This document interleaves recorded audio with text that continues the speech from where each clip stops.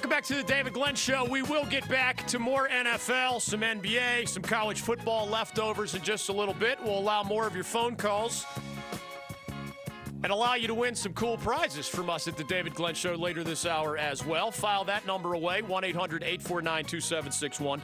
Joining us now as we jump in for just a little bit to the college basketball world as NC State hosts Clemson tonight. Wichita State is in our backyard taking on ECU. Greg Marshall's squad, one of the best in the nation. Former head coach at the United States Military Academy. We know that as Army in the sports world. Also Loyola, Maryland, and Wake Forest. Now with ESPN as an outstanding college basketball analyst and friend of the program, Dino Gaudio. Welcome back to the David Glenn Show. How are you? I'm doing great, David. Fighting a little illness. Sounds like you were too for 10 days. I'll tell you what, it was bad. And but I'm feeling better on the recovery trail. I did the Notre Dame Georgia Tech game last night, and ready for some more good basketball this week and weekend as well. So thanks for having me. Yeah, man. I don't know if we're on the same biorhythms. I think we're similar ages. We have the same initials.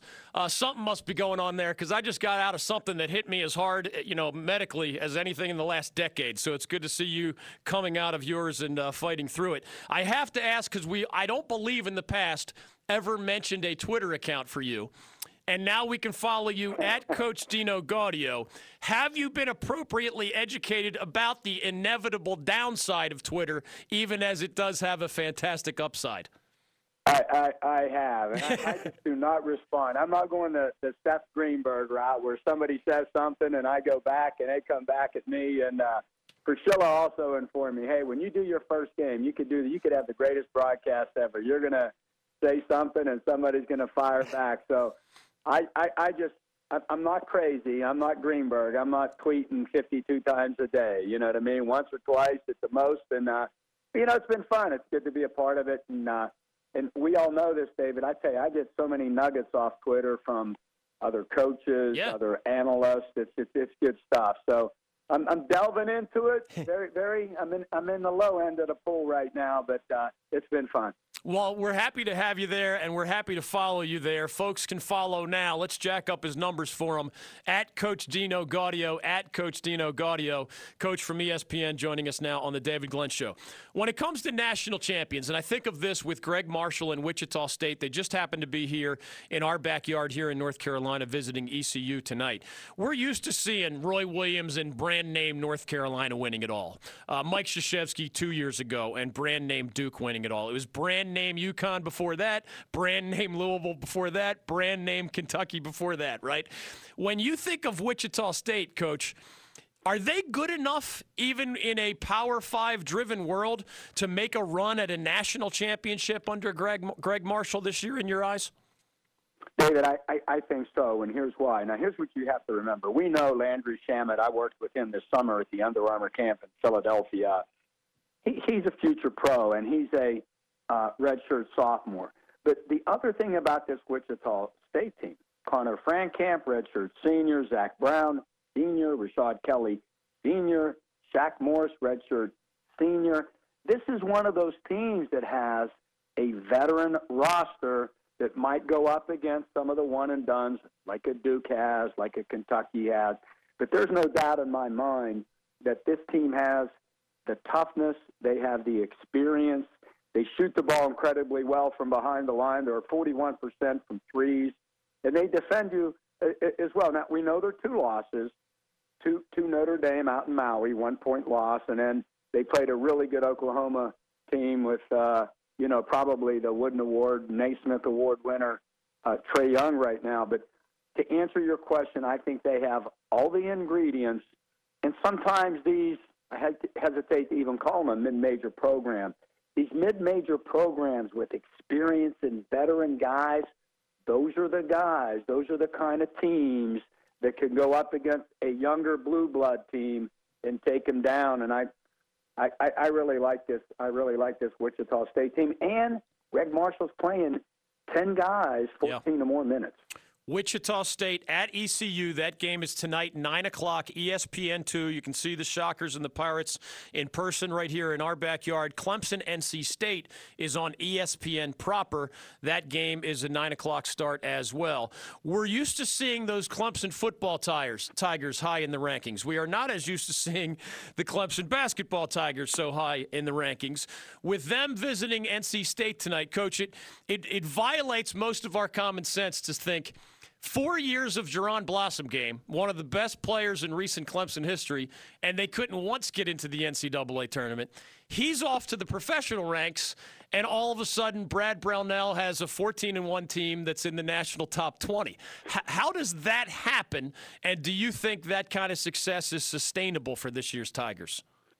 I called the Clemson-South Carolina game a couple of weeks ago, and I really think, and I've been down to watch practices, and the difference between this Clemson teams and some of the other ones that Brad has had is their guard play. They have outstanding guards right now that they didn't have in years past. Obviously, with Shelton Mitchell, the transfer from Vanderbilt, Marquise Reed, the transfer from Robert Morris. This is a team that has really good guards, and I think that's the difference between this Clemson team and teams that Brad Brownell has had in the past. And you know what, David? There's a lot of different ways to build programs, and what Brad has done, and believe you me, if I'm coaching again, I'm doing the same thing. He starts 3 transfers. Yeah. Shelton Mitchell, we mentioned Vanderbilt, Marquise Reed, the shooting guard from Robert Morris, Elijah Thomas, the kid from Texas A&M, and he has a couple other transfers. Yeah. Mark Donald from Michigan, the big kid. So he's another team with got some redshirt guys. Mitchell and Reed are redshirt juniors. Donald, a fifth-year guy. Elijah Thomas, a redshirt junior. So I think they have, again, experience. But the difference between this Clemson team and teams in the past is their guard play. Mitchell, Reed, Gabe DeVoe have been outstanding. And Dante Grantham has picked it up with the loss of Blossom game from last year's team. Grantham, one of the more improved players I've seen so far in the ACC this year. And backing up what Coach said, 5 of Brad Brownell's scholarship, 5 of his 7 scholarship juniors and seniors are major college transfers. A lot of people roll their eyes at the transfer culture. You better figure out a way to benefit from it in today's college basketball, especially if you're not fortunate enough to be one of those programs that plucks prep All-Americans left and right on the recruiting trail. Dino Gaudio is joining us on the David Glenn Show. With the Wolfpack hosting, what are your general thoughts about Kevin Keatts' first team when, man, it's just hard to explain, Coach. They have beaten 2 different teams while ranked number 2 in the nation. Arizona before Thanksgiving, Duke the other night, and yet they lost at home to UNC Greensboro. I mean, what do you see in terms of the Wolfpack's ceiling, let's say, in year 1 under Kevin Keatts?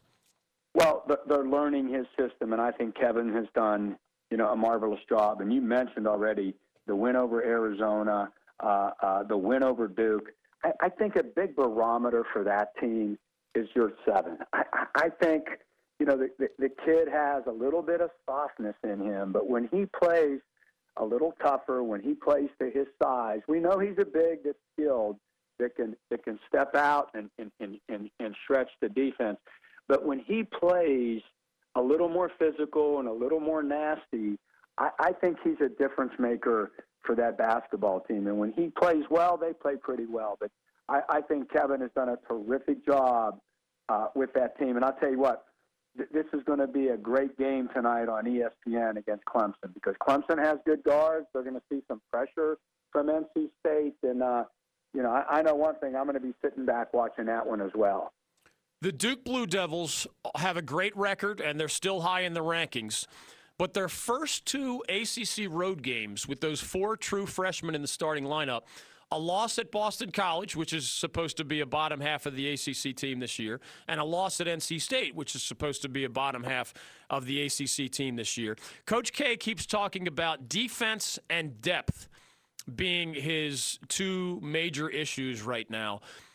Where do they go from here? It feels like you can still win a national title with only some spot minutes off the bench. but I don't know if you can win a national title playing, defense outside of the top 100 in the efficiency rankings, right? I agree with you. I agree with you. And I think we know this is an elite offensive team. Yeah. They can really, really score the basketball. But I think Mike goes back and forth, Coach K goes back and forth with, hey, are we going to play man-to-man? Are we going to go completely in with our zone defense?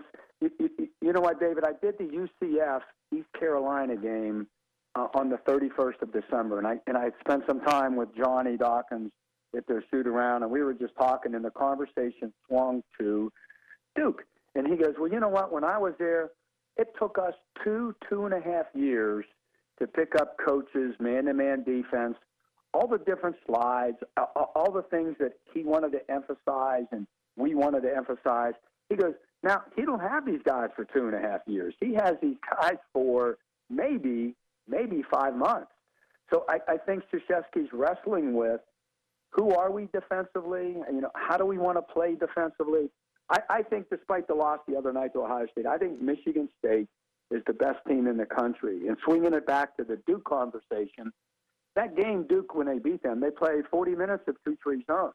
And I think one of the reasons they beat them was Michigan State, we always coaches spend in the preseason, 3-4 days against zone, but we're a man-to-man team like Michigan State is, and that's what we practice against 99.9% of the time.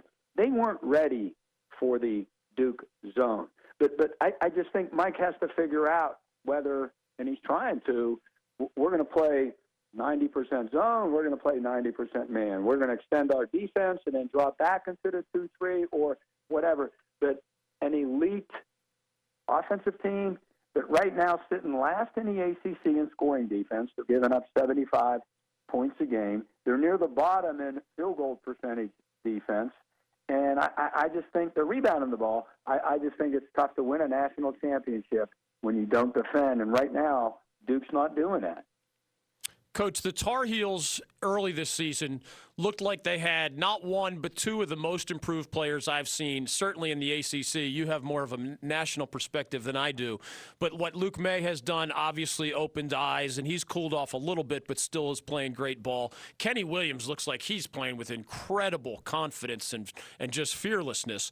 And yet lately, the Tar Heels kind of came back to earth a little bit. They beat up on Boston College, but they lost a couple in a row to Florida State and Virginia, both on the road. They lost to Wofford at home. And a lot of the problems started after a talented Pitt transfer named Cam Johnson was added to the rotation. Do you believe that was just like a short-term step or two backward because of chemistry issues and working in a new guy? Or does Roy Williams have a hard time finding the right buttons to push moving forward now that Johnson is part of that rotation? Well, when he was out for so long, and he's a guy that has to be on the floor for them, I think he just provides so much with, at 6'8", he could shoot the three. He has an ability to defend. We all know this. The best Carolina teams are teams that are built around their front court, whether it's, last year Kennedy Meeks and Isaiah Hicks and Bradley and guys of that ilk.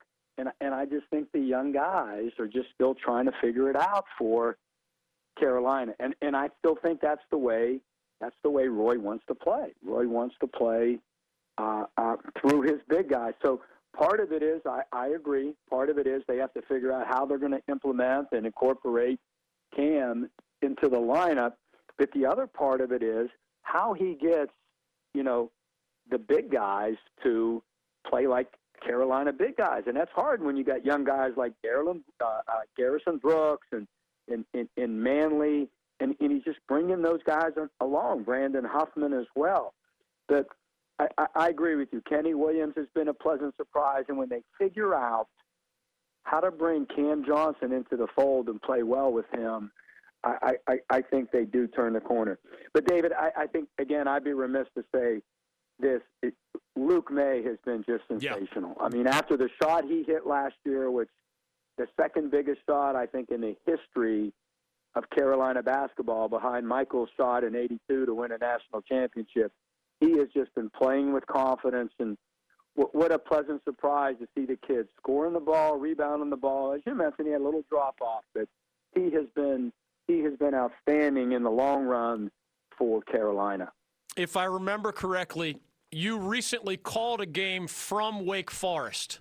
Was I watching you on TV there? Or am I hallucinating because of my medication during my illness? No, you're right. Now, I'm just curious how that went because, of course, you know, you had a lot of blood, sweat, and tears there. You have friends there. There are some tricky feelings, I know, about the way things ended at Wake Forest. But what can you share about, you know, your latest visit there? Because a lot of folks still really love you out in that part of our listening audience. Well, you know what? One of the reasons I had to leave Winston-Salem was because the people were just so nice to me and so kind. And finally, I had to tell my wife one day, you know, I'm going to Gold's Gym, and they're like, Coach, we miss you. We wish you were here. And I'm like, finally, I went home one day and go, Maureen, we gotta roll out of here. Not because people were giving you a hard time. No, I get it. But they were too nice. Okay, now I'm going to tell you a secret. All right. And this is just between me and you. I know nobody on the airwaves is going to see. When I called the Wake Forest game, and this is sort of becoming a trend at ESPN now, Syracuse at Wake Forest at the Joel, and I'm going to whisper this, I wasn't there. Oh. We called the game from the studio in Charlotte, North Carolina. Okay. And you know what, David? What's happening is a lot of ESPN, a lot of the games are going to what they call them Remy games, where the announcers aren't on site. Right. And it's a little harder. We miss it, but you know what? Getting back to the game itself, when I called the game, I have nothing but good things to say about Wake Forest. It's my two daughters graduated from there, and it's not a good school. It's a great school. Yeah. But a degree from that school is going to open doors for everybody. You know, for you for the next. It's not about 4 years. It's about the next 40. And I have a wonderful relationship with Danny Manning, and you know, he's going through some struggles right now. But you know, I have nothing good but to say about Wake. But it is hard, you know, when they're on the air, and you were there. You know, Seth and I talk a lot, and Priscilla talks a lot. When Virginia Tech's on for Seth, and when St. John's is on for Franny, you pour a lot of your heart and soul in there, and all of a sudden, you know, you're not there anymore for whatever reason. It's a little difficult, but I think you look back at the good times, and therefore you could say a lot of good things about a great place. Amen. It says a lot about you that you can look at it that way. Last thing for you, I hope I'm not keeping you too long, but there's one. No, not at all. One possibly fun, crazy story, again, unless I'm hallucinating because of my medication. I saw a recent tweet by you about a guy that you and your staff at Wake helped turn into an NBA first-round draft pick, James Johnson. Now, I have covered this league for 30 years. I honestly can only remember one ACC basketball signee ever from the state of Wyoming. And somebody will remind me of another, but I know that your James Johnson at Wake Forest was a Wyoming guy. And he recently, as a member of the Miami Heat in the NBA, had one of those stare downs, right? And you tweeted a reminder about how James Johnson was not your typical high school dude, right? Remind everybody of an aspect of, and he's had, a very successful decade now as a former first-round pick in the NBA. Just share whatever you can about that crazy story, because I wouldn't pick a fight with James Johnson either on an NBA court or in an alley or anywhere else. Hey, listen, it's funny, and I was with Cody Zeller this summer, and he was telling me he went nose-to-nose with James last year. One time, not this year, but last year. And the Hornet guys grabbed him and said, hey, come here. That's not one dude that you ever want to mess with. Now, here's the James Johnson story. He's one of 11 brothers and sisters, and his dad was with all that cage fighting stuff. And James is like, you know, I don't know, 4th degree, 3rd degree, 2nd degree black belt. He is a tough dude. And his dad one time had a fighter that was supposed to go in a cage match with some 28-year-old man. And the guy backed out of the fight with him. So James's dad, now James is 18 years old, a high school senior. Like I said, 4th degree, 3rd degree, I don't know what, black belt, and has been in the fighting game since he was, you know, just a youngster. So his dad gives him his brother's identification. That says that James is like 23. He goes in the cage. Now, you know, we're talking cage match, and whips this 28-year-old man up one side and down the other. And you know what? He is one tough son of a gun. And word word better get around the NBA. You might go nose to nose with somebody, but you better make sure when you're out in the parking lot, that guy isn't out there waiting for you because he is one tough dude.